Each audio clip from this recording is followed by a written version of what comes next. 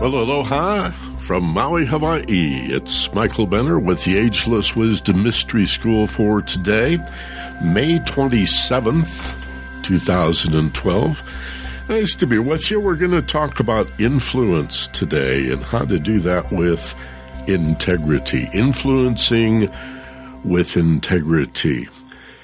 You know, you might think that this is a program designed only for people in leadership positions, for managers in business, supervisors, or some such thing, people perhaps who are politically motivated, who have the drive to go to the top, and, well, maybe that's not you, but nevertheless, everybody influences other people, whether you mean to or not, and somebody said to me once, a long time ago, everybody's selling something.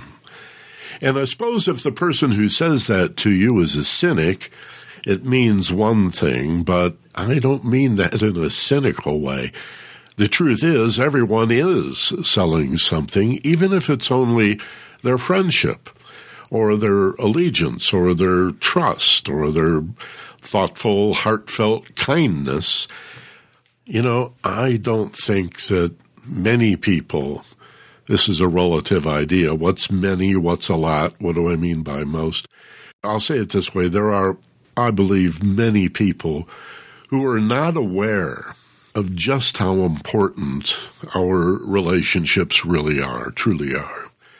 I think we come to a point, most of us in our lives, there's another one of those relative terms, how much is most, but I'll go ahead and generalize, having said that's what I'm doing, that come to a point where we recognize that life is about more than stuff. You know, the rat race, the treadmill, the hamster cage, and you say, well, life's got to be about more than earning and spending. It's got to be about more than simply producing and consuming, buying and acquiring, repairing, replacing, maintaining my stuff, my junk. Yeah, I'm pretty clear that life is about more than that, but then what am I left with? What is life about? And many people arrive at the conclusion, well, life's about me. It's about creating happiness. And then they make the mistake not only of thinking life is about them. You think life is about you. I think life is primarily about me being happy. And then we set happiness as a goal. And then we look for ways to create happiness. The idea that we could be happy for no reason and that happiness is not a goal, but a direction. Happiness is the path. Happiness is the way. Happiness is the means to the end. Just like we used to say in the anti-war movement, or still say in the anti-war movement, there is no way to peace. Peace is the way. And for many Christians who I think really understand the Christ in Christianity, besides the Jesus part, there is a Christos to all of that. And Christ said, I am the way. What does that mean? Well, I think it means there is no way to love, to peace, to heaven, actually, that heaven is the way. Love is the road, the path, the way. And so happiness, too, is not a destination. I'm surprised at the number of people in the leadership field, in public speaking or motivating or personal development, who continue to talk about happiness as an outcome or a result or a goal. In a very short-term sense, it is. But you want to put your feet on the path of happiness, of peace, of love, and that's the way. So what I'm saying is our relationships, that's the alternative to, gosh, life has to be about more than just acquiring stuff, but what's it about? Okay, let's say it's about happiness. First, understand that happiness is not a goal. You don't create success so that you can get to happiness. You use happiness as a way of creating success. And we've talked about that in the past. We'll talk about it a lot in the future, the idea that happiness can be a state that you choose. You actually can choose to be happy, and you don't really need a reason to be happy. That in and of itself is a revolutionary concept for a lot of folks. The first time they hear that, what do you mean happiness for no reason? I thought I had to have a reason to be happy. I thought somebody had to make me happy. Well, actually, it's the reverse. Happiness comes from what you do for others, not for what they do for you. Remember, it's sow and then reap. It's give and then receive. It's not about what other people do for you to make you happy. Happiness is a means to creating a successful, fulfilling, wonderful, rich life by what you do for other people. So, you've heard that phrase, I wouldn't do it for love or money. Well, the love actually is the best reason to do anything, for the love, not for the money, right? Your money or your life. Well, think about, what does that mean? That's not just a threat. Your money or your life. It's like an emphasis. Would you care more about profit or people? Do you care more about your material stuff or your relationships? And to understand that life is really mostly about relationships and what you can do for other people. And, of course, the benefits that accrue naturally from giving and being of service and just helping other people, then you want to influence them, but do it with integrity. Influence not as a means of manipulating to get what you want, not give to get something in return, not even acknowledgement or appreciation. Even that is too much to ask.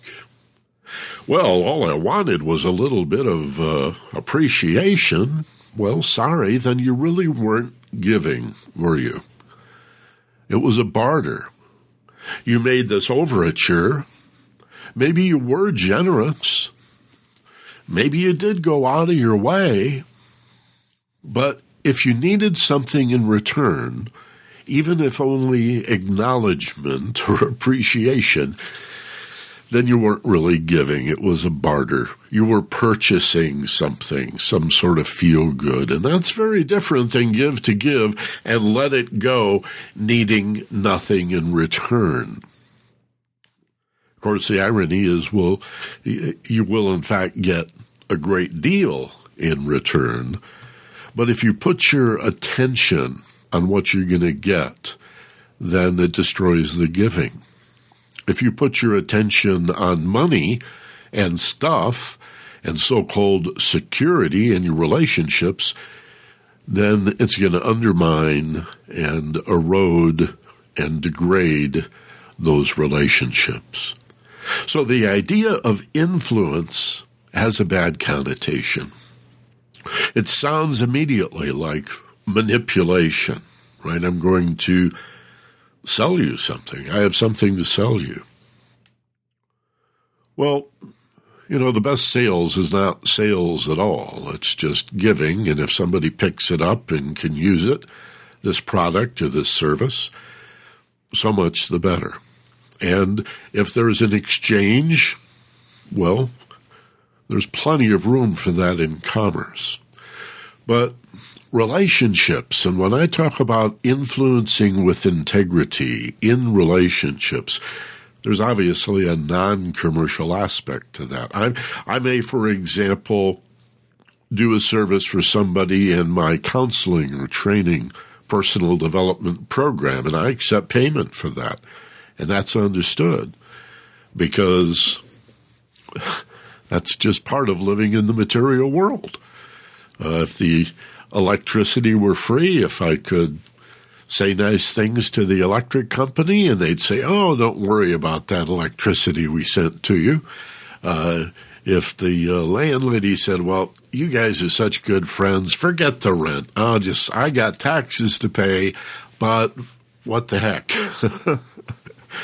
So you pay your landlord, your landlady, no matter whether you're good friends or not, because outside of the commercial part of things and that reality, there is a friendship. At least I hope you're friendly with your landlord and your landlady. It makes things a whole lot easier. But it's almost like a split world in that regard. You've got the business side of things to deal with, and then the relationships. This, in Buddhism, Eastern philosophy is often called the middle way. It's walking that balance between spirituality and philosophy and psychology and the human feel-good stuff on one side of the equation, and then on the other side, hey, we're living in a material world. We got bills to pay, and every 30 days they come around again, so I'd like to be generous and just give everything away, but it doesn't work that way, okay? And I've been confronted on this. I've given this a lot of thought, not very often, but once or twice in my career that I can remember in my 40 years of counseling and training. I've actually had people say, well, you know, Michael, your stuff has sort of a spiritual overtone, so I think it ought to be free. You know, like church is free. Well, I never went to a service in any church, temple, or synagogue where they didn't pass some sort of basket around, or they didn't have a fund going for a new roof on the... I mean, there is, nothing's free. Money is just a medium of exchange. You don't have any money, you can give time and effort. I think most of us understand that. And I remember this one client, it was a really hot day in Los Angeles, and we sat there for nearly 2 hours. I usually, in those days, was doing sessions of about 90 minutes. I still do, an hour 20, 90 minutes. I do them by phone now, but this is when I had an office in Los Angeles. And we went almost 2 hours in my nice air-conditioned office in Studio City. And at the end, this guy looked at me and said, I don't think I should pay you. And I said, well, you're not happy with the quality of what I offered you? And he said, no, that's not it. He said, actually, you've helped me quite a bit, but because of the spiritual overtones, I think this all ought to be free. And I said, well, okay, I'm not going to bully you. I'm not going to get angry or upset. You have a conscience. We did have a deal or an understanding before you came, but okay, because I've always had the standing guarantee. If you're not happy for any reason, you don't pay. Still do. This is the only guy that's ever challenged it in all these years. And I said, but, let me at least point out that I have to pay for this session. I'm renting this office because the people I'm renting it from had to pay people to build the building, and the people who built the building had to pay people for the construction material and the labor, the nails and the boards and the plaster. And gosh, we've been sitting in here on a 95-degree day in air-conditioned comfort. It's 76 degrees in here. You'll find out when you go outside. Remember, it was really hot out there. We got to pay for that, but because you think it ought to, well, you get my point. Both things are true, as is so often the case. Both things are true. We have this challenge, I think, this inability, many people, to think critically in this regard, and everything is this or this. If it's different in any way, it's got to be opposite. There's only two ways anything can be. Everything is right or wrong, true or false, good or bad. Hey, you should have lost that by the 6th grade, right? And yet, we're surrounded by this either-or mentality. The middle way is about, well, both things are true. This is a spiritual service. It does have overtones and connotations of consciousness and awareness and conscience. And who are you really, and what are the nature of your relationships? But there's this real-world material aspect as well. We got to consider both things are true. And so the material side of your life is important. It's significant. But I'd like you to consider that relationships are very important, maybe even more important, maybe even like both things are true, but it's like an 80-20, right? I think it's that 80-20 rule here, where I'd like you to consider just how significant, how meaningful and important your relationships are. And that you can be interested in being a motivator and being a leader and in influencing other people without manipulating them, doing it with integrity. And that's what we're talking about today here in the podcast, the Free Forum, this live webinar at 1 o'clock Pacific, and also in the premium training that follows in about 10 minutes on another website. And if you're enrolled, we'll see you there.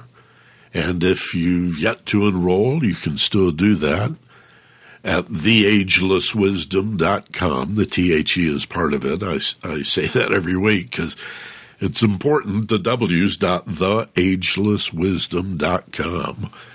Click on webinars, go inside, choose premium training. You can enroll for a single class or a 13-week quarter or a full year, deeper discounts depending on how many classes you register for.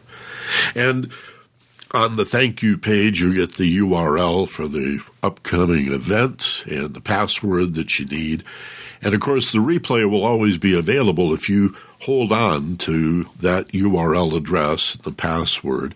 The premium training, obviously, because it's tuition-based, unlike this, it cannot be a podcast, really. And the podcast, if you're listening live and saying, well, I never did get that podcast, go to the iTunes store or really any of the major podcast directories on the internet, and you can have that auto-downloaded into your iTunes podcast folder or whatever aggregator you're using for podcasts and organizing. Just if it's new to you, just think of it as, even if you download, you go, now what am I going to do with this thing? Treat it like one big song, an MP3 file, and put it in your music organizer. And the same thing with the premium training. If you listen to the replay streaming and decide, I'd like to keep that on my computer, well, there's a link there where you can easily download it as an MP3. Treat it just like one big song, put it in your music library, and then you'll always have it. You can keep it and organize it, put it on your smartphone, your iPad, your iPod, whatever the deal is. Okay, now, one other point I want to make in the free forum here in the podcast, and I made reference to this in the newsletter this week, is how do you know that what you want for other people is really the best for them? This is certainly part of influencing with integrity. We'll also talk a lot in a few minutes about NLP, or creating rapport, to influence in some very subtle ways, very profound and significant ways that could be used to manipulate people. Indeed, in advertising are used every day to manipulate people to purchase products that they don't need, they really don't want, they just think they do, that they're under the impression are going to make them happy or fulfill their life somehow, and rarely is that ever the case. And so, again, the idea of influencing with advertising or some other means really carries a bad connotation. That's why we're talking today about influencing with integrity. And how does that bear upon, well, I just want what's best for Joe or Sally, or I just want what's best for them. Well, how do you know what's best for them? What I'd have you consider is that that's really a rationalization for what's best for me. And I guess the intention is to try to bridge that gap. Well, it's not what's best for them or what's best for me. I'm really trying to get to a place of what's best for both of us. But who's in charge? You see, what is the role of will and free will? How aware is the person that you're trying to influence? And are you interested in getting a leg up or putting one over on them with these subtle but powerful techniques I'm going to reveal in the premium training today? Or are you interested in increasing and enhancing their awareness? Now, that's the critical point. What's different about influencing with integrity is you don't put one over on somebody with some kind of subliminal suggestion. Remember, a real popular book in the late 60s was written by a fellow named Vance Packard, Hidden Persuaders. And it was one of the very first books about subliminals in advertising. If you want to watch that TV show Mad Men, you're probably more aware than ever of how manipulative Madison Avenue actually can be. No, when you influence with integrity, here's the point. You're going to increase the awareness of the person you're seeking to influence. You want them to be more aware, to be smarter, and to participate in a partnership of understanding. That's the secret. That's very, very different than standard influence, manipulation, seduction, cajoling, whatever you want to call it. Okay. Why don't you close your eyes and breathe? Take a nice, slow, deep breath or two and relax. With your eyes closed and creating and sensing a feeling of relaxation in your body, you go from wide awake to narrow awake. Your attention goes from floodlight to spotlight and eventually laser beam. A coherence of thinking, attention, concentration, not through any effort, but by releasing effort, letting go of judgment, even opinion, and becoming aware of your senses and sensations right now in the present moment. Look down into your body. How do you feel right now? Consider that who you are has much less to do with what you think from minute to minute than how you feel. And I'm not talking about upset or disturbed emotions. I'm talking about when the mind is quiet through deep relaxation and the emotions are calm,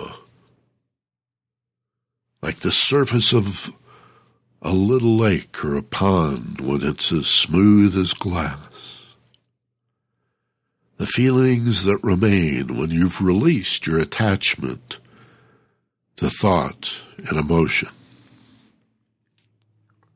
Those intuitive sensations of being aware of how you feel.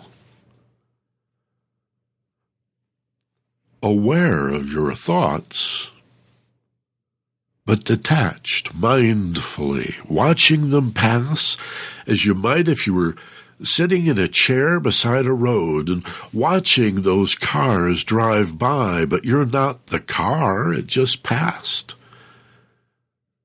You don't have to reach out and hold on to the car. That could be rather hazardous. Nor do you have to clutch and grab and hold on to those thoughts or those feelings.